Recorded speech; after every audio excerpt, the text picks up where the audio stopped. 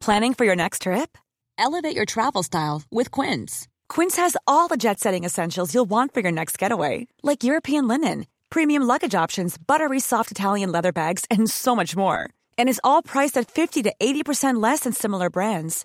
Plus, Quince only works with factories that use safe and ethical manufacturing practices. Pack your bags with high-quality essentials you'll be wearing for vacations to come with Quince. Go to quince.com/pack for free shipping and 365-day returns. Life is full of awesome what-ifs, and some not so much, like unexpected medical costs. That's why United Healthcare provides Health Protector Guard fixed indemnity insurance plans to supplement your primary plan and help manage out-of-pocket costs. Learn more at uh1.com. Hi lads, thanks for tuning into the podcast again. Don't forget to like and subscribe and head over to the Patreon to contribute and help us out. Thanks a million and enjoy the podcast. Hello everybody and welcome back to the Two Norries podcast. As always, I am joined by my good friend Timmy Long. Hi everyone. My name is James Leonard. My cousin Rowan is on the decks. Hi Rowan. Hello. And this week we have a dub because the restrictions are lifted. We can travel inter-county. So down from Dublin on the train is Mr. Mick Finnegan. That's the crack, Mick. Oh, the crack's 90, lads. The crack is 90. Yeah, it's good to be here, you know. It's like going on my holidays, getting the train there earlier on today, you know, just kind of cabin fever, just kind of, you could only go, what's a 5k, and then it was like, you could only stay inside your county. And then I was on the train, I felt like Richard Kimball, you know what I mean? I was just legging it. Like, freedom. I know, yeah. And as much as we love Cork people, we were getting sick of Cork people, weren't we? But it's great to have you on. Thanks for having me. No, delighted to have you on. So, for the people that don't know you, who are you and where are you from? Well, I'm from Dublin, grew up in the inner city. What part? Between Denore Avenue and Dolphin's Barn, you know, I kind of knocked around Crumlin, which is like the flats. And love growing up there. It was a bit mad, you know. It was just, you know, people just didn't care, you know. It was real kind of, what are you looking at? You know, it's like, but you know, I loved kind of growing up there, and it was a great kind of you know, great experience, real sense of community growing up in, you know, in the inner city. People look out for each other and that type of thing. And yeah, you know, big family. Yeah, well, I'm the oldest of four. My ma is I think she's the oldest of like 16. Jeez. Yeah, big family, yeah. Loads. Like the O'Shea's. Like, my ma raised them all, so like they're like all kids. Because my granny and granddad would have went to work. Yeah. So there's a bit of Cork in you, is there? There's a bit of, you know, they're at, Kerry. Oh, is that? Yeah, the O'Shea's. Yeah, apparently I was doing a bit of research on it, and they were fishermen off the west coast and all this jazz, and they came up to Dublin to work on the docks, to kind of manage the docks and all that type of thing. And my great-great-granddad, Thomas O'Shea. Thomas, there's an Irish name, and lads. like proper, and there's a picture of him, and he just looks, no joke, like everyone's like, geez, that looks a bit like him. Thomas O'Shea is if I was 50, like, I'm looking like, geez, look forward, a big fat red cheese on him, you know, a big fisherman's hat. Had he red hair as well? Yeah, they all really? Red hair or my ma's red hair. Most of my aunties, I think, had red hair. Some of the uncles would have had red hair as well, you know.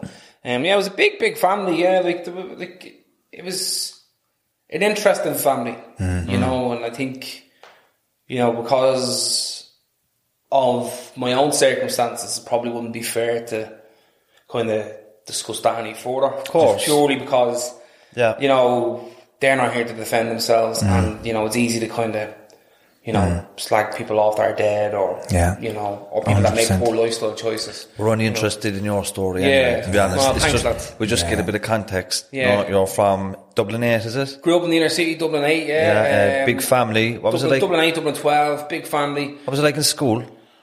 I was always messing. No, I wasn't like a bully. I was just like class clown. Pretty much, yeah. Just always taking the piss, not taking things seriously. You're in good Probably company. still a bit like that, you know what I mean? Like, you're in good company, or any I'd say class clown thing. Look, I used to sit in the back of the class and be like, purposely like do things like I used to do this thing where I could do this whistling, but really kind of low pitch, and I used to drive the teacher. I'm mental.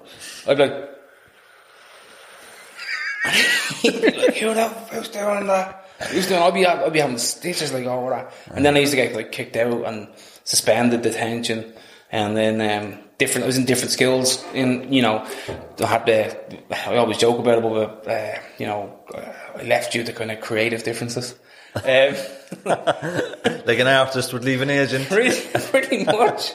But no, I was fucked out. Like, went to like a couple of schools in Crumlin, then I ended up with skill.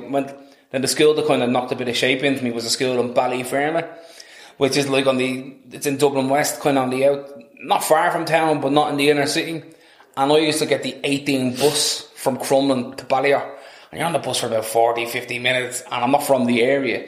So like getting off the bus and be running to the class or to the school, because the kids would be fucking saying, who's the fuck? Get in. And I'd be like trying to run, fucking the size of me. I was about 20 stone when I was fucking 2. Do you know what I mean? It was like trying to barrel down the road, and I used to always get the shit kicked out of me because I wasn't from the area. And then you end up kind of fighting, and then eventually when you keep fighting them back, they leave you alone, and then they're like, oh, well, you're one of us now. Yeah. You're still a prick though. You know what I mean? So yeah, no, it was good. Like, I enjoyed kind of the skill, because that skill kind of gave me, being honest with you, kind of probably gave me a bit of kind of aspirations, because it was the first place I kind of where teachers were encouraging you.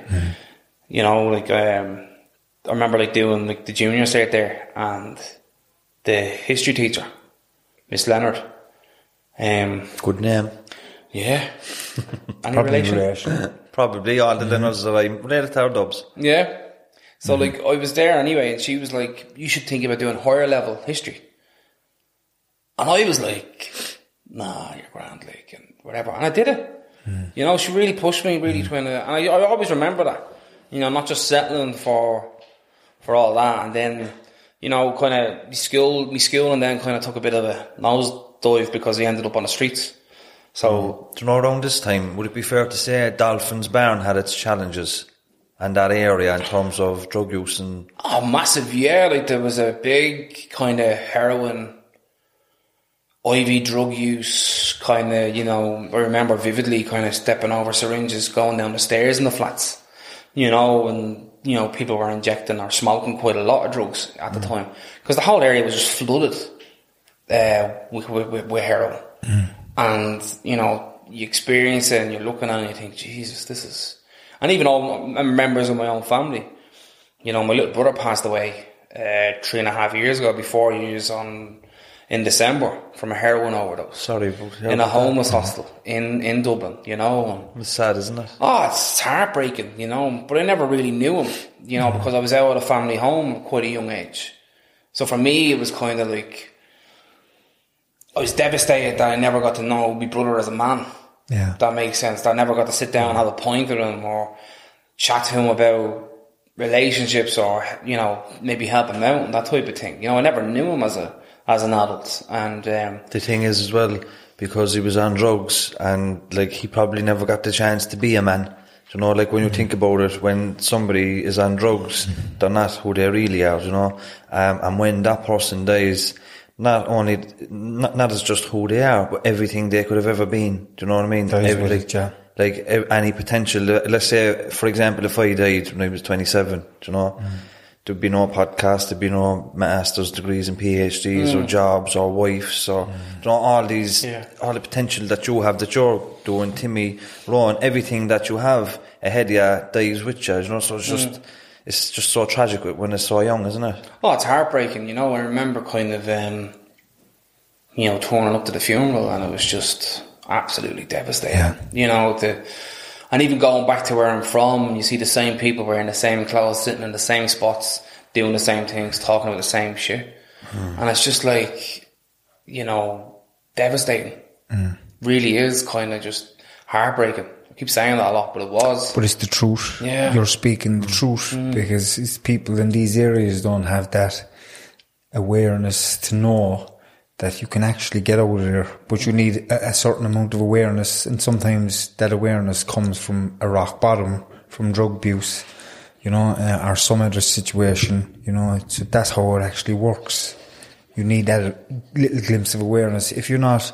Or even if you're brought out of that environment for a certain amount of time and you see different people living a different life, that shows you that there is a different life then as well. But if you're in the norm, your norm, which is drug abuse, violence, in all these different areas, you're not going to know anything else. No, you're not. And like I remember, like you know, when I got off the streets, you know, and I went to London, I was working over in London, and you know, I was living with these two lads, and they were like, one was a South African guy, one was from New Zealand, and you know, and I was like I was still wearing tracksuits and Air Max, and thinking I was like fucking deadly. But I was thinking, actually, no one in London dresses like this, and I look like I'm still 15.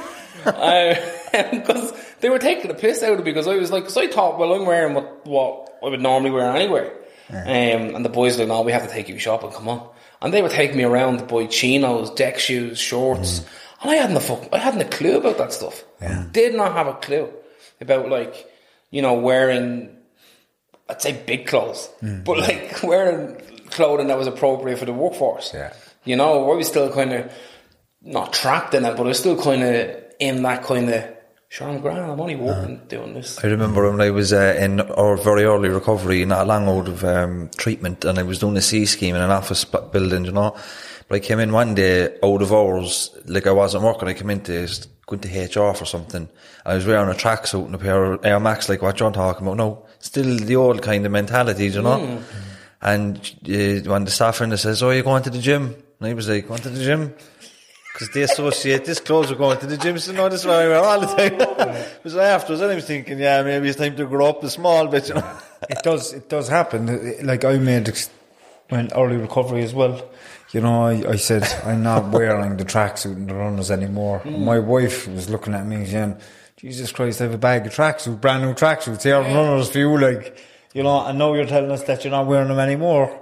And the thing is, the tracksuits weren't cheap. No. They're like 200 quid a pop. Oh, yeah, and the shoes. And the trainers you're talking, like, you wouldn't wear anything on your feet for less than 90 quid. Yeah. But you know what's probably a bit annoying about all that is, in our culture, this is the height of fashion, but that culture does look down on is less than when you're in other contexts, like more middle class. They look at you and they see the tracksuit and the Air Max and it's a label over your head. Yeah. And then when you're in an environment like that where you're the only one wearing, you start to feel a bit embarrassed and a bit ashamed. And then before you know it, you're wearing chinos and fucking decks and shorts that you wouldn't dream of wearing, but you just don't want to stand out. Do you know? Do you want to tell us a little bit about, we go back to, you said that you were on the streets at a young age. Yeah. How young? And did you finish school early or? Yeah, like, I think it was just, you know, there was a breakdown in the family home, due to kind of, I'll be honest, I was abused as a kid. I joined the John's Ambulance to kind of get a bit of identity. And what's the John's Ambulance? John's Ambulance is like a first aid organisation. It's a national organisation that provides first aid. They'd be at the soccer matches. All the soccer matches and you know, Funderland, the Aviva, Crow Park, Turner's Cross probably. Yeah. Do you know what I mean? They'd be there providing first aid pretty much free of charge for the community. And I joined because I wanted to learn a new skill, and I thought maybe I could get a job out of it. I could be a paramedic. You know, deep down I wanted to be a Garda, but if I said that out loud, I would have got the head kicked off. I want to be a Garda. You know what I mean? What age were you then? When I joined the John's Ambulance, I was about 12. Yeah. And then the guy who ran the unit that I joined in the inner city, he was a predator. You know, and he was targeting kids from socio-economically deprived areas. Because if a kid from that area opened their mouth, they're less likely to be believed than someone from, you know, somewhere that's more affluent, you know. And for years this guy was just fucking grooming me, you know, sexualising the first aid training, and up until a point, you know, when I was a bit older, he raped me. Okay. And I remember going home fucking terrified, shitting myself, like fucking bleeding, and you know, I remember going out to my mum asking her for a tub of Pseudocreme, and she was like, "What do you want that for?" And I was like, "Shut your fuck!" Like, I lost it with my mum. What age were you at that time? I was about maybe 15, 16, yeah, like, and then probably younger actually, yeah, I don't know, couldn't give you an exact, yeah, about 15 maybe, 15 or 16. And I remember just kind of going through all that, and I was just so frightened of everything, and then I just shut up shop. I didn't want to let anybody in because the people I trusted let me down. You know, I was rejected by my family. The John's Ambulance didn't want to know. Like, I spent fucking years on the street sleeping rough. Did you ever get caught up in the heroin scene when you were on the streets? No, I didn't. That's mad. Because it's a pure pain relief. Massively. You know So the only thing I ever did that was a bit from a substance misuse perspective, would be probably gargle, drink. The odd time it was really bad. I drink, but I wasn't a street drinker. But you didn't end up in addiction. No, that's unbelievable, isn't it? Yeah, it didn't. And I was just because I was too busy. I remember messing and fucking robbing tourists. Do you want me to take your picture? Yeah. Fuck on. Legging it away. Clean. I remember I got the shit kicked down on me. We basically stole his camera off what was the fucking human Terminator from America, and I thought deadly on my way. And the fucker must have been in the US Marines or something. He was launching over cars and walls, and I thought, I'd be gone. He fucking battered me. He was and as he hit me, and I was like, what, 15 or something. And he went, America, what? And then took his camera back. And I was just you picked on the wrong yank that day. I'm in a heap like that on the ground. Fuck me. You knew that there. Black eye, blood everywhere, fucking crazy. Yeah. But I never ended up in addiction or even involved in kind of anything kind of criminality or anything like that, because I didn't trust anybody. And I think you need to I think a lot of, in Dublin especially, a lot of the lads would have been using in groups or in pairs, or they would have been going scoring together and all that. And I was just a bit of a fucking loner because I had nothing to relate to anybody, because I was under 18. I wasn't in and out of, any prisons or anything like that. So even when you're sitting there and lads will be like, oh yeah, I was on that wing and I was locked up for there. They sent me to Limerick and then Cork, and then I got the shit kicked down in Cork because I'm from Dublin, and then I ended up back up in the Joy, and then they sent me to Wheefield and all, and I'm there like that. Yeah, right, yeah. And I couldn't relate, couldn't relate, didn't know it. I think I'm the only male in my immediate family that wasn't in jail. Do you know what I mean? Yeah.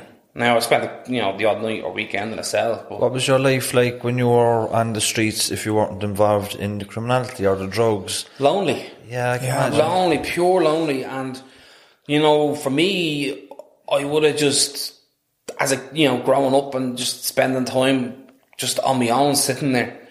I used to kind of hide in the bushes in Stephen's Green and, or I'd end up sleeping somewhere else, get moved on from there, and then I'd get lifted by the cops because I was a bit cheeky. They'd be like, I'm directing you in the section, whatever, I'm directing you to fuck off. And then you're getting the head kicked off you again, and a night in the cell, and then you get fined, and then you're back out on the streets and you're walking around, and it's quite transient, accessing or navigating homeless services in Dublin, because you're ringing up the free phone number, the homeless free phone, looking for a bed. If you're lucky, you'll get into Santa Maria.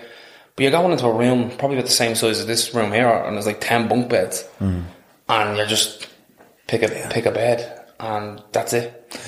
I'm thinking here in my mind, and I'm saying, how does somebody live on the streets, as you did, and, cope with all the feelings and emotions of it, without a substance, I suppose everything that happened, you can probably remember, and I'd say you must have saw some mad fucking situations, shit happening on the streets, Yeah, I got the shit kicked down me a few times, I've been stabbed, I've been fucking, do you know what I mean? My face is covered in scars, because I was cheeky, I never backed down from anybody. I'll be honest, I wasn't the best fighter, but I wouldn't, not in a million years, back down, and I'd be very much, right then, come on, and I'd be taking on 5 blokes, and I'd be getting absolute granny knocked out of me. And and then eventually the lads, if some of them would leave you alone, but then some of them would prey on you. They'd be like, oh, there's a young fella. I'm going to take his sleeping bag. Do you know what I mean? Or I'm going to take his trainers. And I remember tying my trainers going to sleep, together. So that if someone did try and take them when I was sleeping, that they wouldn't be able to get them, without me kind of noticing or waking me up. It's just it was quite sad. It was very lonely, and I was, I think it was difficult. Very, very difficult. How long were you in the St. John's ambulance for? Nearly 10 years, yeah. So were you homeless when you were in the... Yeah, towards the end, yeah. It was mad, because I remember reporting to the John's ambulance what happened to me. And the child protection officer rings me on her phone, and she's like, tell me what happened, didn't have the decency to even meet me. And then the assistant commissioner, he met me in a hotel, told me if I kept my mouth shut. Commissioner to the Garda? The assistant commissioner to the John's Ambulance. They're the same kind of ranking structure as the guards. Yeah. And he showed me an envelope full of cash. And he said, if I kept my mouth shut, that'll be there for you every month. And I was like, fuck you. And I lost it. He was in a hotel, and he actually met me, brought me to the hotel, sat in the hotel. I flipped the table and everything, got fucking dragged out by security. Do you know what I mean? And even now, within the organisation, people are very much aware of that incident because it was talked about amongst everybody. And no one was really willing to accept what happened. You know, they weren't willing to accept that there was a systemic issue of, safeguarding, because there was no one that really wanted to kind of challenge the senior leadership team within that organisation. Do you know your abuser? Was he senior? One of the top dogs, yeah. Like, he was responsible for the first aid at Lansdowne Road. And had he access to multiple children? Yeah, and community groups. I don't know whether you saw Lynn Rowan in the Shannon there last week or the week before. Yeah. And she gets up and turns out that he was also using his position to access other community groups. So when the John's Ambulance wasn't meeting, he was down there in the guise of the John's Ambulance providing support. But what he was doing, he was probably looking to groom. And that's very much at the early stages, and I think that will probably be explored by the inquiry that's being led by Dr. Jeffrey Shannon. Have you met any other victims of his? Yeah. Similar stories? Yeah. Older than me. When did it end? What age? Oh, I think it was about 16 when it ended, yeah, 16 maybe. Do you know, when you're a big man, do you know, like, when you're 15, 16, is it just the fear he has over you that, like, it goes on that No, late? he violently, restrained you. Yeah, face down into a pillow, fucking, he tried to get me into a room. I foolishly thought he needed something there. I was trying to help. And yeah, he pinned me down, beat the shit out of me, actually fucking, digging me, as he was, fucking penetrating me, and I just fucking couldn't believe it. I was crying into this pillow. And then he fucking then decided that it was like nothing happened. Right, come on now, I'll get you home. And I sat there in the fucking ambulance with him, froze. And the mad thing about all this is the John's Ambulance actually photoshopped them out with their photos. They did a 100-year celebration of the John's Ambulance in Ireland. And there was a picture of all the senior officers. And he's photoshopped out of it. Did you ever get an apology from St. John's Ambulance? No. Not a proper one, no. I've had people reach out to me, former members, current serving members, we're sorry that happened to you. But not an official apology.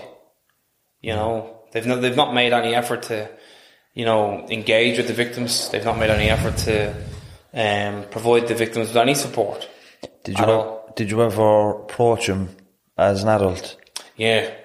I got arrested outside his house. Go where? Yeah. Fucking lost it. Can imagine. Fucking lost it, yeah. I tried to kick his door in. Where is he now?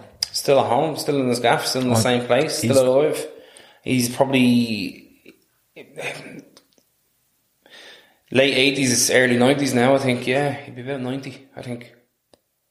But Tussa did an investigation into him, and Tussa's investigations are almost forensic, because you know what they're like. They don't like to make decisions because they don't want to be wrong, and they don't want to open themselves up for litigation. And they did a retrospective investigation into him for what I went through, and that went on for years. And then in November last year, after he appealed it, the allegations against him were founded. And tell me this, with him being so old, right, if he died in the morning, would the case be stopped at that, or no, would St. John's Ambulance still be? No, I think if he died in the morning, then every newspaper in the country would write about it, because then they can name him. Okay. I'm very lucky that the journalist Jack Power has been quite proactive in highlighting this case. Well done, Jack. Yeah, like massive, like, you know, really kind of highlighting it to the point where we've uncovered more stuff that will be out in the press in a couple of days. And it's crazy. You know, there really was a systemic issue of, you know, child sexual abuse, and there was a cover-up within the organisation. Do you know when you say systemic, does that mean that there was multiple people within the organisation? Yeah, there was more than one. Yeah. More than one. There was, I asked something here, I know you don't have to answer if you don't want to, but I watched a podcast, you know, James English, he's Scottish guy, he has a very good podcast actually. We had this gangster fella on, he's kind of an entrepreneur now, his name is Lambo, I think his name is, this is his nickname. Aaron Lamb. Yeah, yes. He has this scar on his face. Yeah. He was speaking about, he had similar experience yourself, he was raped, and it led to kind of complications in his adulthood in terms of going to the toilet and not being able to hold it and stuff like that. Is that a thing? Is that common for men who've been raped as children to have those issues later? Well, I can only comment on myself. So yes, I, you know, do have problems. You know, I've had a couple of operations, you know, on my back passage to help me basically not shit the bed. That's the only way I can put it. You know, where, like, you know, there were issues around incontinence. There's still issues around that. You know, but I didn't know there was anything wrong with me until I ended up in a hospital in England with sepsis.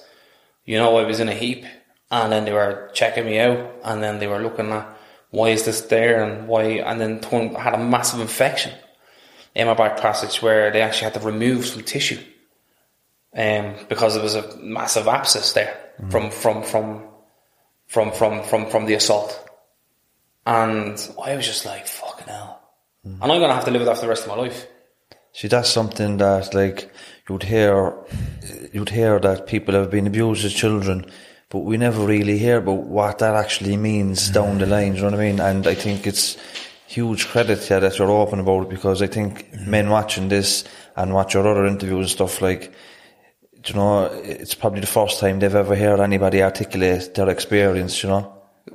And I'm only able to do that because of the support and treatment I received in England through mental health services, because previously I wouldn't fucking tell anybody. I was ashamed of it.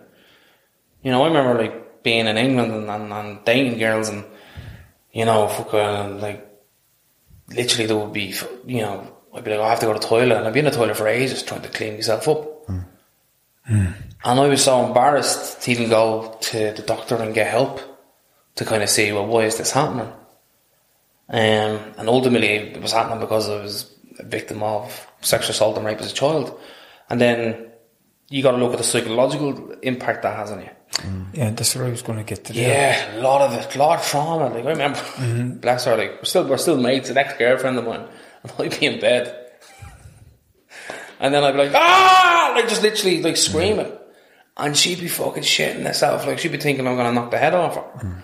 And, like, and she was really patient with me. You know, came to counselling sessions with me in London, that type of thing, and was very supportive.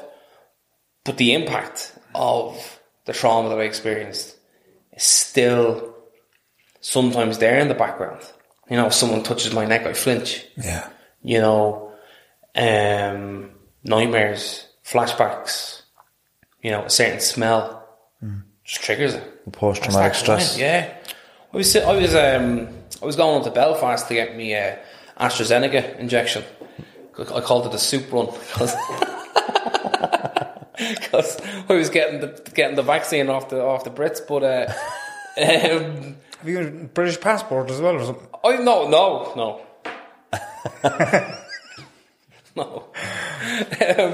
But, like, I was on the train and I just started, the smell hit me and I just started bawling my eyes out. And I started to kind of get a flash on the train. Thankfully there was no one around because it was COVID and all that. And the train guard's like, "You alright?" And I was like, "Yeah, I'm fine. Yeah, I'm grand, thanks."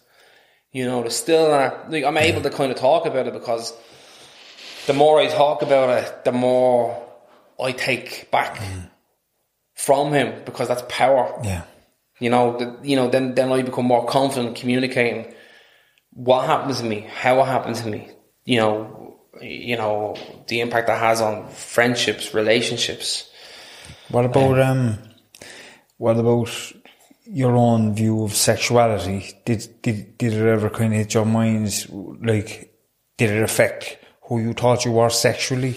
No, because I always liked birds. Like, do you know what I mean? There was never any kind of, you know, Jesus, I wouldn't mind a bit of dick. Yeah. You know what I mean? It was very much kind of like, you know, very much, you know. Because that does happen. Like, it does happen. It does happen to men. But sometimes, like when you're a child, maybe younger children anyway, like if something happens, it affects them. Yeah, they think it's all about them. They draw them on. I don't know, that's common. I did blame myself. I did, like, for a long time. I thought, did I do anything wrong? Did I bring this on myself? Was it me? But the reality is, it's not. You know, it's nothing to do with anything you've done. Because you're a child, and children are blameless in those situations. Anyone is blameless in that situation if they're victims of sexual assault, you know, or rape, regardless if they're man, woman, or child. Do you know what I mean? And I think, you know, for me, I didn't struggle with my sexuality. I didn't struggle with kind of, you know, what do I identify as. I think what I struggled with was intimacy, you know, as I got older, because I didn't trust anybody because I was afraid. I was terrified.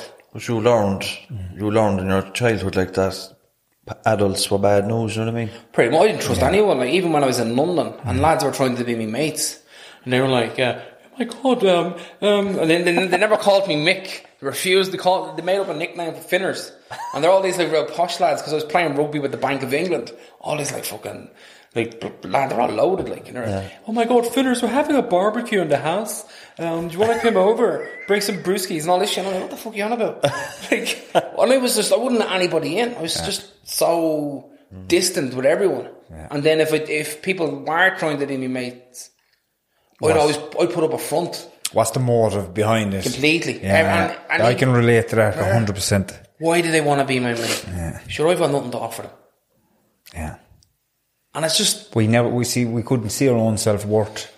That was the thing. So you're saying, what have I got to offer? Like, we don't see our own self-worth. We're so caught up in our own heads, criticising ourselves, you know, and shame then is an awful thing as well. I think Irish men carry a lot of shame. I think as well we have to understand like that we're human beings and we have an inherent value in that alone, you know, but when you're from backgrounds like yourself, that's taken from you, you know, and it takes a lot of work to get that back. Massively. And I was going, like, when I was in psychiatric care in England, I was fucking absconding, I was escaping from hospitals, going on the run. Like, there was like, I was reported missing, there was a hashtag find McFinn, and like, I was like proper, like, you know, like wanted, you know. And I remember I was like living feral in Hyde Park. Everyone was like looking for me, and I was sleeping rough and eating out of bins in the park, thinking no one will find me here. And then 2 cops found me and brought me back to the hospital. Do you know what I mean? But it took years of kind of therapy and treatment and getting the right support. How did you end up in the psychiatric hospitals in England? What happened there? Oh, I had a breakdown, didn't I? I ended up losing it. Oh fuck yeah, like proper snapped one night, and I thought, fuck it, I'm going to end my life. That's it, I'm gone. So I thought I'd climb a bridge in London, and I went up and climbed the bridge, and it was one of the main transport links into central London. So I shut down pretty much half of that transport network for the Greater London area. Ended up in a 4-hour standoff with the Metropolitan Police. They thought it was like some sort of, you know, initially I think they thought it was an attack, and then they didn't, and then it was like, Jesus, and then cops be shouting, fucking jump, and like all that stuff, and then the negotiator was there, and I just had a complete breakdown, and it was just because I couldn't handle the emotions. Couldn't handle the emotion, didn't love myself, hated everything about me. I just wanted to escape from the reality that I was living in. And then the fella that got me off the streets in Dublin, he gave me a job working in London. That's how I ended up over there. Do you know, you were actually dealing with all that shit, right? Without a substance or alcohol in your life. Like, that's what we would have used, and a lot of other people would have used substances and alcohol. Do you know, to block out all that. I would have drank a bit, but I wouldn't have been like... There was no chronic addiction, like... No, I wouldn't have to wake up in the morning and have to do a bottle of wine just to get the DTs away or anything like that. Very much kind of... I was a bit like a really mad roller coaster. There were days where I was just so happy and hyper, and everything's fine, and nothing's going to happen, and, you know, praise Jesus, all this shit, right? And the next time I'd be like, down there, but fuck everybody, fuck you, fuck it, fuck it, fuck it. And I'd be like, proper, just so angry. Yeah. And then eventually when I got in the hospital, they explained that that makes perfect sense. You've actually got bipolar. They diagnosed with that and they put me on loads of meds, which didn't agree with me like at all, because like some of the medication that I was on made me more chaotic and more, just mad. Can you tell us just briefly a little bit about bipolar disorder, what that actually is, the symptoms? It affects everybody differently, do you know what I mean? For me, it's where I get kind of periods of mania to the point where I feel like I'm bulletproof. You know, like I'm just like, chest down, I'm like, yeah, that's dead. Do you know what I mean? And it's like proper. And then you're like, boom, right down. It's almost like having the fear. You know when you've had a rake of drink at the weekend or something, when you wake up on the Sunday morning, you're like, geez, I can't remember ranting. Did I kiss your one in the office? Like, you know, you're proper panicking if you did something. And it's a bit like that for me anyway. And it was just like, that's what they diagnosed you in the hospital, bipolar, PTSD and emotionally unstable personality disorder.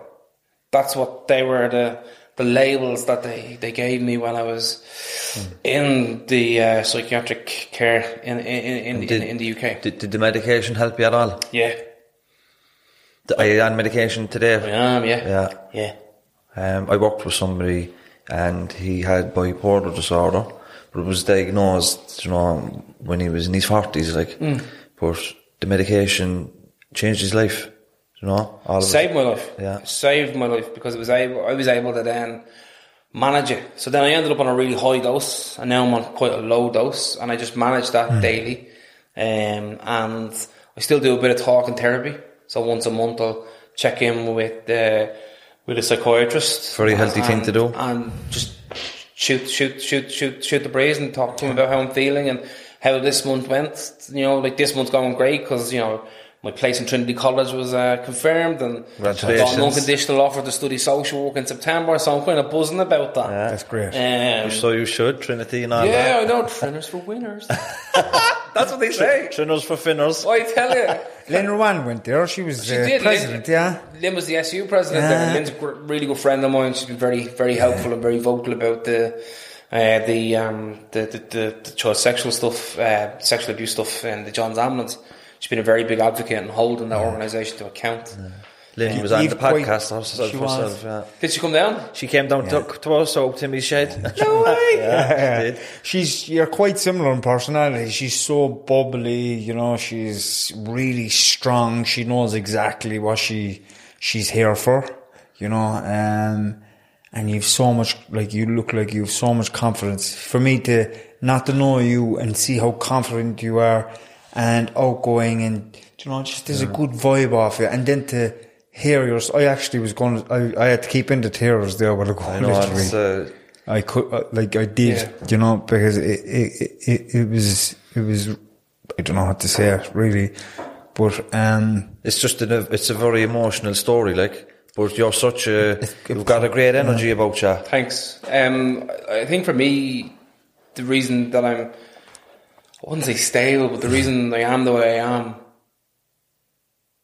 is because if I was any other way, that fucker won.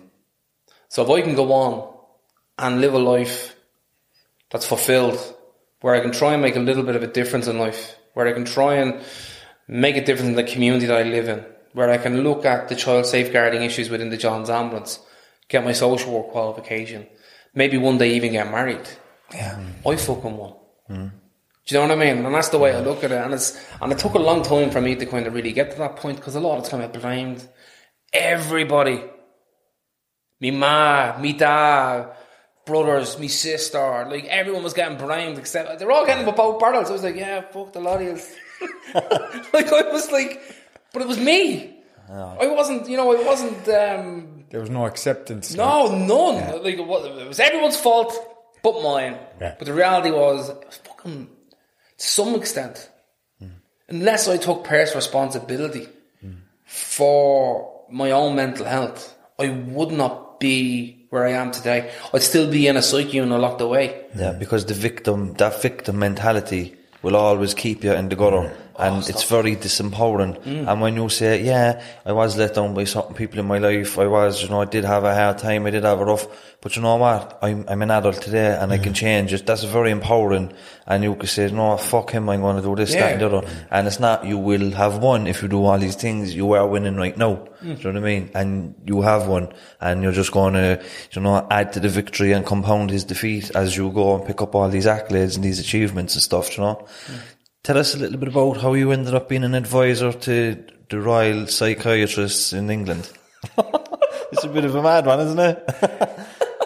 So I was in and out of psych hospitals, proper absconding, and I was just I was getting restrained all the time. I was getting IM, which is an intramuscular injection to the arse, because I was just fucking didn't want to take me meds, didn't want to talk about how I felt. Basically not taking personal responsibility. And then one day I did, and I was working as a mental health peer support worker in a psych unit, so using my lived experience to encourage.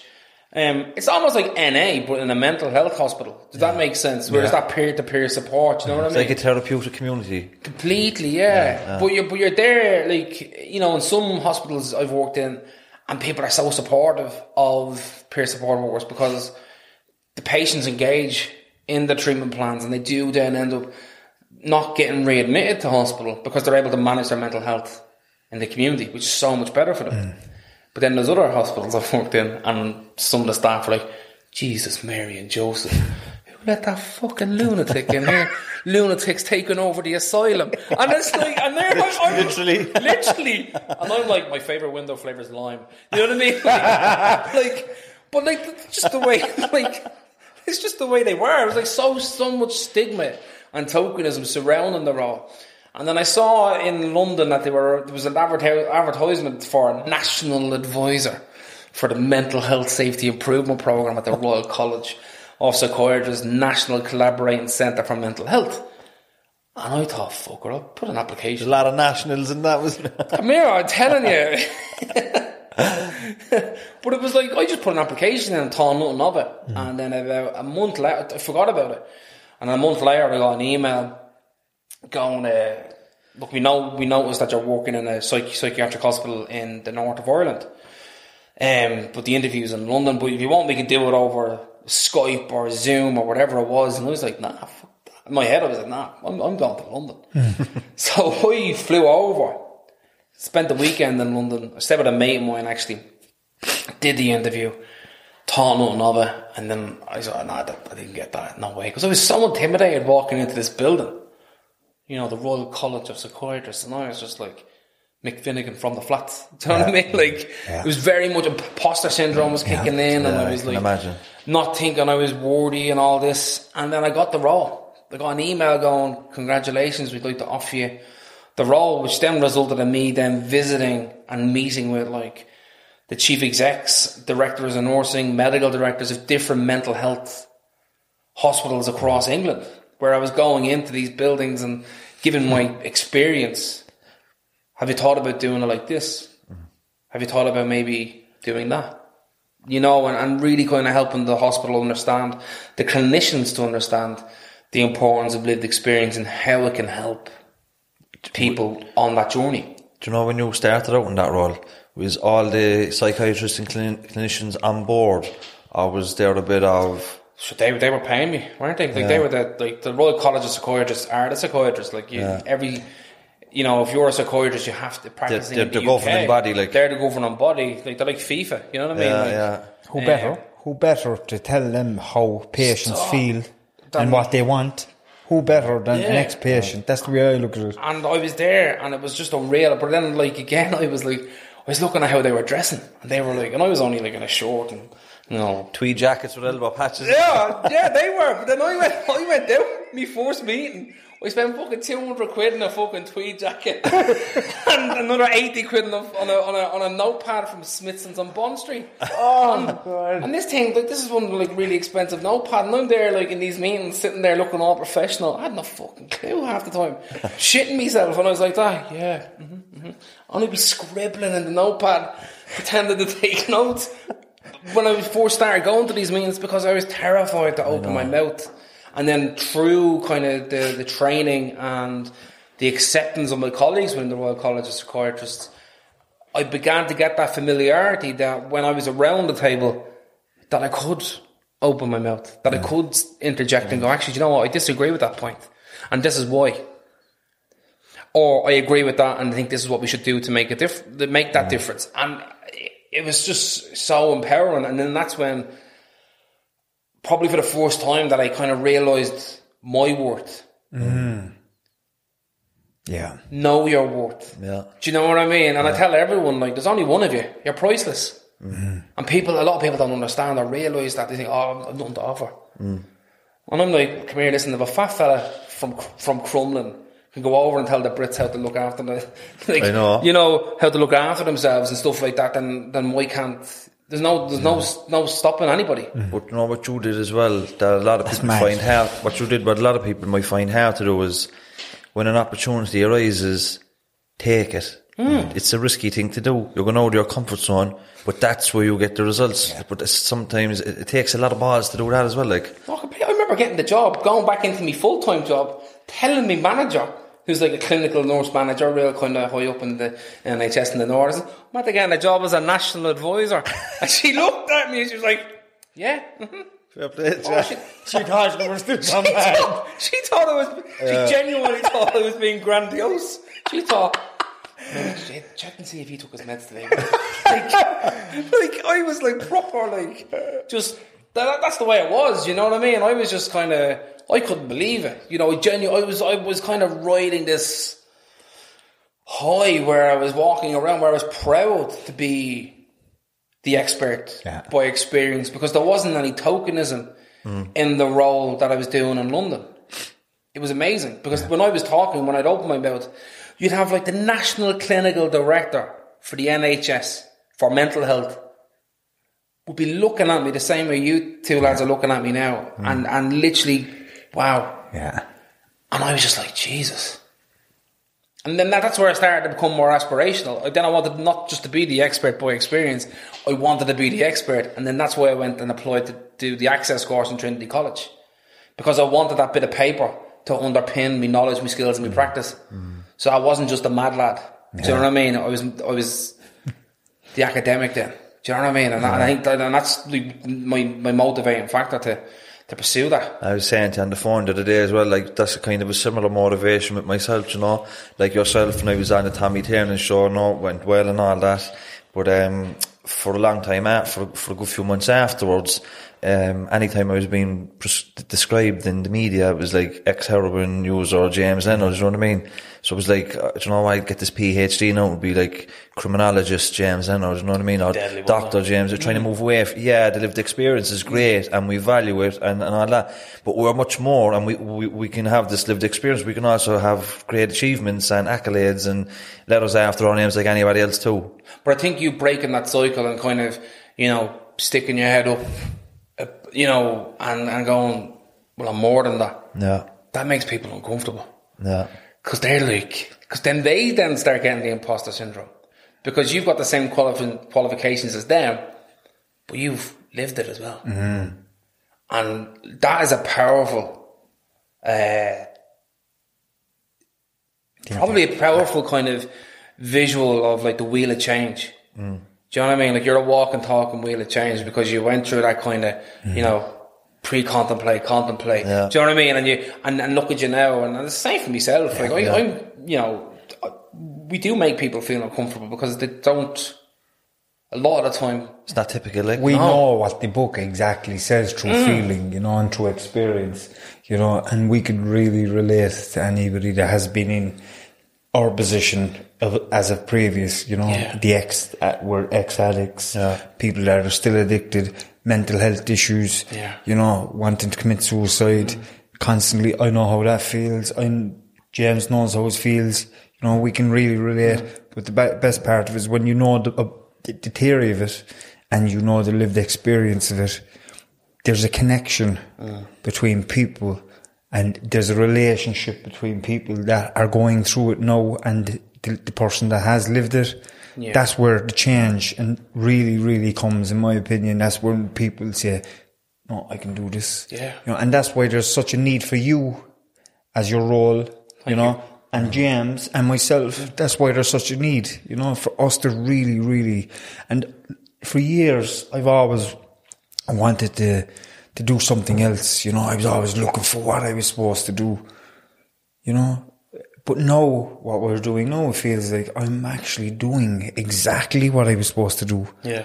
I share my lived experience and help others that are coming up behind us, And I think that's critical in other people getting recovery and getting well from mental health issues and stuff. Yeah, massively. I think, when you're that, when you've used the lived experience, I like using the word expert by lived experience because it really validates and reinforces what you're trying to do, because no one can take that away from you. Yeah. Because it's actually an academic term, which is quite hilarious. But you're an expert by lived experience. You're using your lived experience to make a real and lasting difference in someone's life. Going, well, I've done this, and this is what's happened, and it didn't turn out great for me, and I'm only sharing this with you. I'm not telling you what to do. I'm just giving you the options. Only you can make those decisions for yourself, and that's what it's about. It's kind of getting someone to almost reflect on the choices before they make those decisions that ultimately maybe send them down a difficult path. You're going to make an unbelievable social worker. Like I tell you now, you're going to add so much to that classroom and that course and that campus in general. And they're lucky to have you. And I know you didn't get in there easy. You fought hard for it. Oh, I was shitting it, it was, I remember when I was on campus and I got the news from Tussle, I got the letter off them and everything about the findings, and I saw my dad and I said, look, I thought you were living in London. He says, no, I'm studying in Trinity. Here we go. How much do you need? Like, literally, he thought I was like hitting them up for a loan or something, or trying to rip them off or whatever. And I said, no, I'm genuinely studying there. And he goes, we'll see about that, won't we? And no joke, he rang me one day. He goes, right, where are you? I'm here. I was like, I'm in a lecture. Don't care, come on. So I left the lecture, went down. He was in the front square. And he was like, oh, that was fucking true. Right, come on, show us around. So I take him around the campus and I'm showing him everything, and he's looking around. He's like, and I bring him into this building. It's called the Museum Building. It's very ornate and it's beautiful and it's a stunning building. It's one of my favourite buildings on the campus. And he's looking up and he's like, fucking hell, I'm not paying for this. And I was like, and I was like, don't worry about it, it's grand. And then that relationship started to kind of repair together, because of the Tussle report. And he was devastated. He was so apologetic about, what happened and all that stuff. And we'd meet up and have the crack. And I remember he was telling the lads in the Black Forge in Crumlin, oh yeah, he's trying to be a doctor, yeah. Doctor. My son, Trinity College, yeah. Oh, he's proud. Like, proper, and I was just buzzing, but then I didn't like the fact that some old lads actually thought he was serious, and they were coming up to me, showing me their fucking rashes. What do you think that is? I was like, get the fuck away from me. And it was just fucking, it was mad, and then I'll actually show you a picture, I got a picture of us on the campus, and he's like, come on, get a picture with me, will you, because they won't believe it. And there we are. Don't know whether you can see that. That's brilliant. Yeah. On the front square in Trinity College, and he's like, and he's shouting at the security fella who took it. He's like, here, Specky, take that picture. And your man there, the security guard's like, and he was going around showing it to everyone, and then I was really happy that I got to have that time with him, but he passed away in August, just gone. Fuck it. Yeah, I was fucking devastated. But at least it was on good terms. I tell you what, the fact that I was able to make amends with him, and I took him to the pavilion in the college bar. It's all like, oh my god, pint of Heine? Who ordered the creamer? You know, like, the way that's like, and I'd be there like, Dad would like, just give me a fucking pint. I'm sitting there drinking, and he just loved it. You know, he was just, he was proud of me. You know, and eventually, because of that Tussler report, you know, that really enabled him to put himself in a situation where he was vulnerable and say sorry, and to make that amends. And like, I was just totally fucking blown away by it, you know. Was the Tussler report a validation of everything you had said? Massively, yeah. So he read it and he just couldn't believe it. Like, and he broke down crying. I can imagine. So sorry, I'm so sorry. Kept saying sorry about 1 million times. I was like, if you say sorry, I'm going to walk away. I was, I'm sorry. I was like, right, fuck off. And he goes, go back. Do you want a point? And like, and then like, but it enabled us then to have that relationship. I got my dad back. If that makes sense. I kind of almost reverted to being a fucking 10-year-old kid, sitting next to him. He's there like holding my hand, and he's like, right, what are we going to do next week? I'll tell you what, I'll take you into town, we'll go to a pub. There's a pub there, and all me mates, the barman, and he'll look after you. And he was like proper, and then he just, he was so supportive. You know, and he'd be like checking up on me going, did you do your assignments? He was probably never in Trinity in his life. Never even through the front. And he said that to me, it's the first time I've been in this college. So I brought, when I graduated my master's there last February, it was just before COVID, it was in person, you know. Congratulations. But I brought my dad, and it was very weird, you know what I mean, because it's in Latin and there were robes and all these things. Like, it was just and my nephew as well, so I just went to show my nephew as well, like, that this is there for you too, you know what I mean? It's not just posh kids do this, you know, it has to be accessible for everybody, and there might be perception of people like us in the backgrounds we're from, the neighbourhoods we're from, that we're maybe less intelligent than others, but we're not. We just have more obstacles, and we're able to achieve now because we either got a lucky break or we had services to help us, but there's loads of people with the same smarts as us that may never get the achievements that we get because they just have obstacles, they don't get the breaks, or they maybe don't get the help along the way. But there's loads of intelligence in Dolphins Barn and in Knocknaheeny and in Chico and all these places, you know. Unbelievable intelligence. And if only they got the opportunity to realise their potential, because loads of them have potential. Do you know what I mean? Which is probably why some of them end up kind of going down that criminality route, and why some of them become actually quite successful criminals. Yeah, because they have that intelligence to make the decisions that they need to make at the right time to be lucrative. Yeah, you know what I mean? Yeah, and if they or manage to harness that in a different way, they could be doctors, they could be scientists, accountants, business leaders. Do you know, when I was doing my bachelor's degree, we learned this word called meritocracy.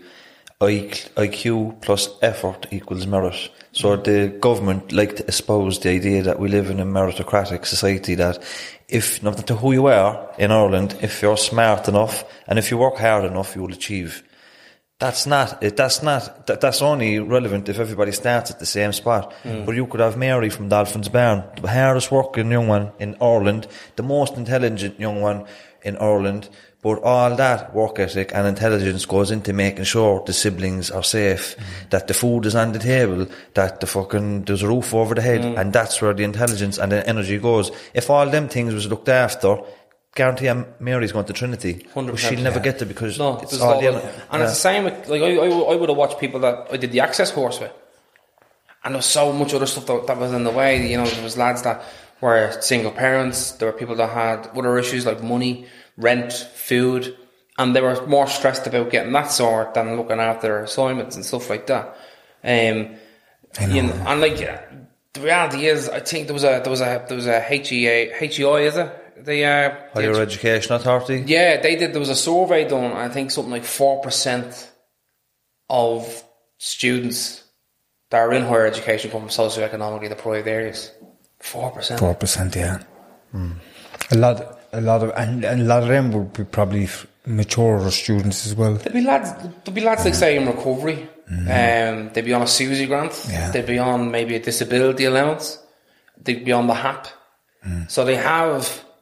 Like, if you're a student and you're on disability allowance and you're getting the HAP, you're a rich student. Like, do you know what I mean? Like, you're loaded walking into campus making it rain. But like, most people don't get those opportunities or have that available to them. You know what I mean? And I think there should be something done where it should be the next step. Absolutely. I think it should be done where colleges have to be proactive in allowing and giving opportunities where, all right, well, say if the kid or the person who wants to study doesn't have the money, that's okay. Yeah, there was a time in this country where third level education was free. You know, that was an automatic right for anybody. If they wanted to go, away you go.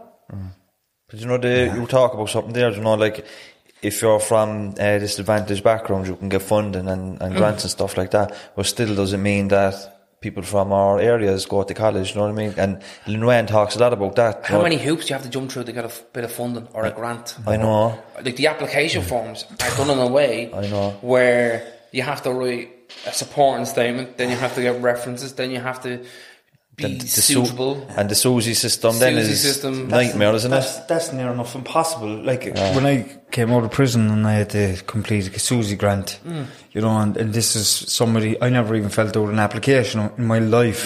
This was probably the first one I ever filled out.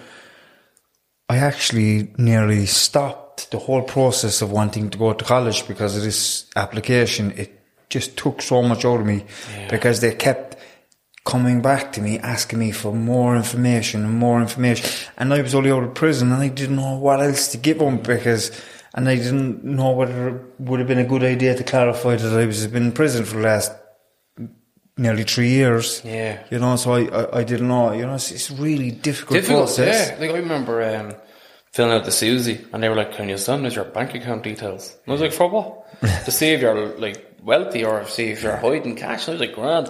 And they were asking me about, like, a mate of mine who I gave €50 to once, on a night out or something, put it back into my account. And like, and what's this? Could you explain this transaction? Because, and I'm like, it's just, here, come on.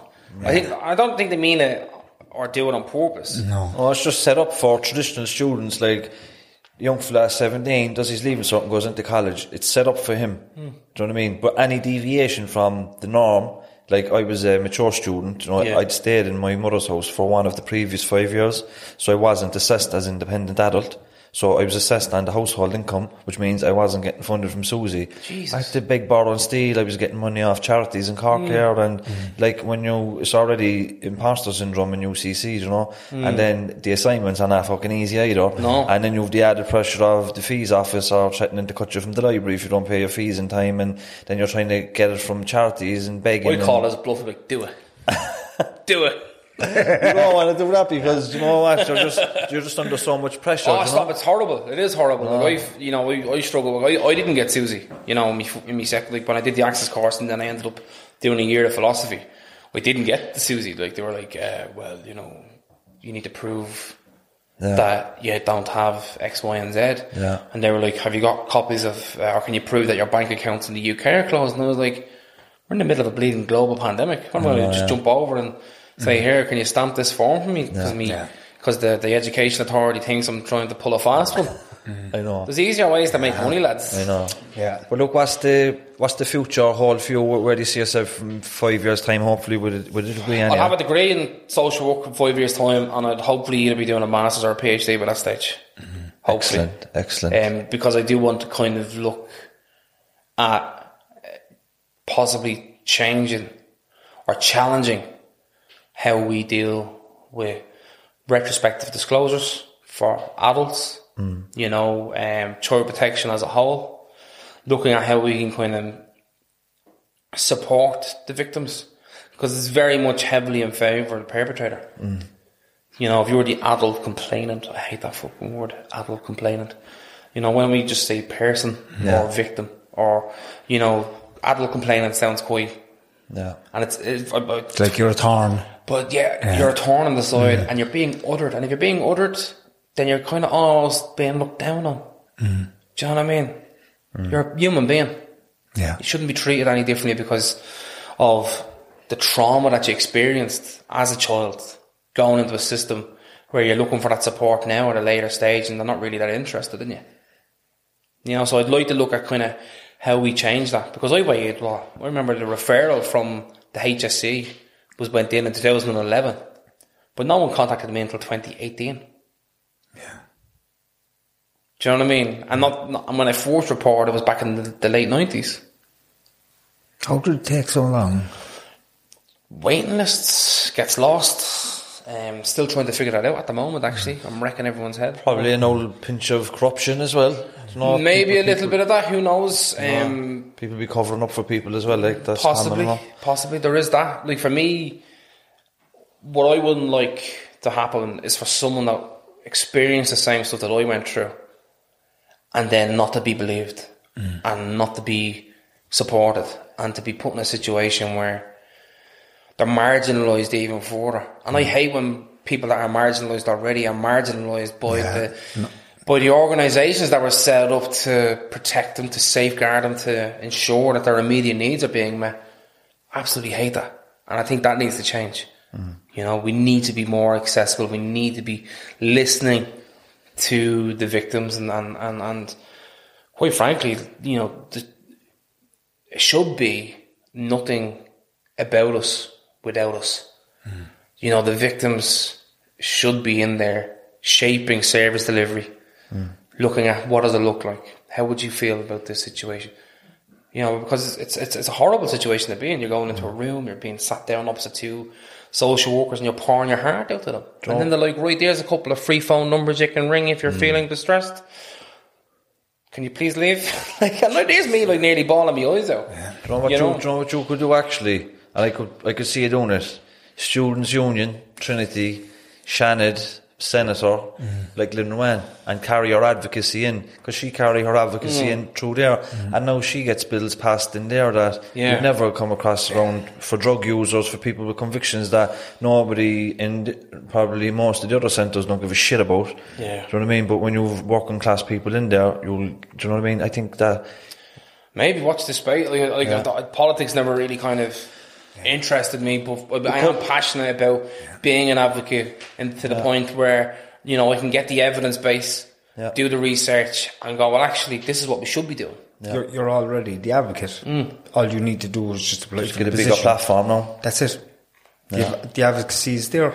It's just pushing it. Just go that way. Yeah. Do you know? That's the plan, lads. That is the plan, you know. Watch the space. Yeah. Pretty much, Well, look, come here. You know, I was chatting with the psychiatrist there, what was it, a few months ago, and he said if a nuclear bomb went off, Mick, it'd be you and the cockroaches left. Do you know what I mean? Because he was just joking about the fact that, like, you know, I've experienced what I've experienced, and I'm still proactive, still going, still, you know, wrecking everyone's heads. Like, I'd be ringing politicians all the time, dropping them emails. Can I have the minutes of that meeting? Can I have the minutes of that meeting? Remember when we spoke about that last time? Did you do that? Can you show me a copy of the letter you sent out? Then, if that's the case, you know, and it's about holding them accountable, because ultimately they are elected representatives. Yeah. And I think a lot of the time people don't hold them to account enough, because if they did, I think more stuff would get done. Yeah, exactly. Yeah, and I think, do you know, if people are watching this podcast and they can relate with you, would it be okay if they could contact you? Maybe. I'm on Instagram and Twitter, Mick Finnegan. Yeah, right. So thanks a million for coming down to meet us, Mick. Lads, thanks very much. It's been a pleasure. No, it was a pleasure for us too. It was an honour for it to come down. As I said, like, a lot of the guests will be able to identify with your experiences, and a lot of the guests will have laughed and cried watching this. It was one of the best podcasts we've done, I think. And I'm not going to waffle on, because I know I have to get you on the last train home. But what I will say to anyone that is listening, no matter what you're going through, no matter what you've experienced, life does get better. Because ultimately, it's not where you start that matters, it's where you finish that counts. Exactly. And you have the potential to do and achieve great things. Yeah, well said, and a good note to finish on. Thanks, Mick. Thanks, lads. Thanks, Mick. Thanks, Timmy. Thanks, everyone. Thanks, Rowan. And we'll see everybody again next week. See you later. Bye-bye. Hi, everybody. Thanks for listening to the podcast. Don't forget to like and subscribe, and don't forget to head over to the Patreon if you'd like to help us. Thanks again.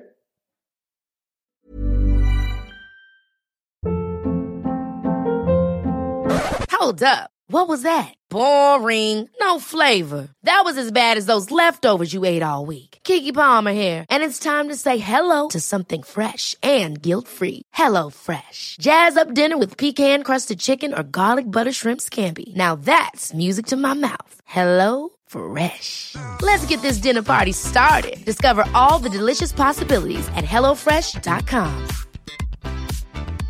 Even when we're on a budget, we still deserve nice things. Quince is a place to scoop up stunning high-end goods for 50 to 80% less than similar brands. They have buttery soft cashmere sweaters starting at $50, luxurious Italian leather bags, and so much more. Plus, Quince only works with factories that use safe, ethical, and responsible manufacturing.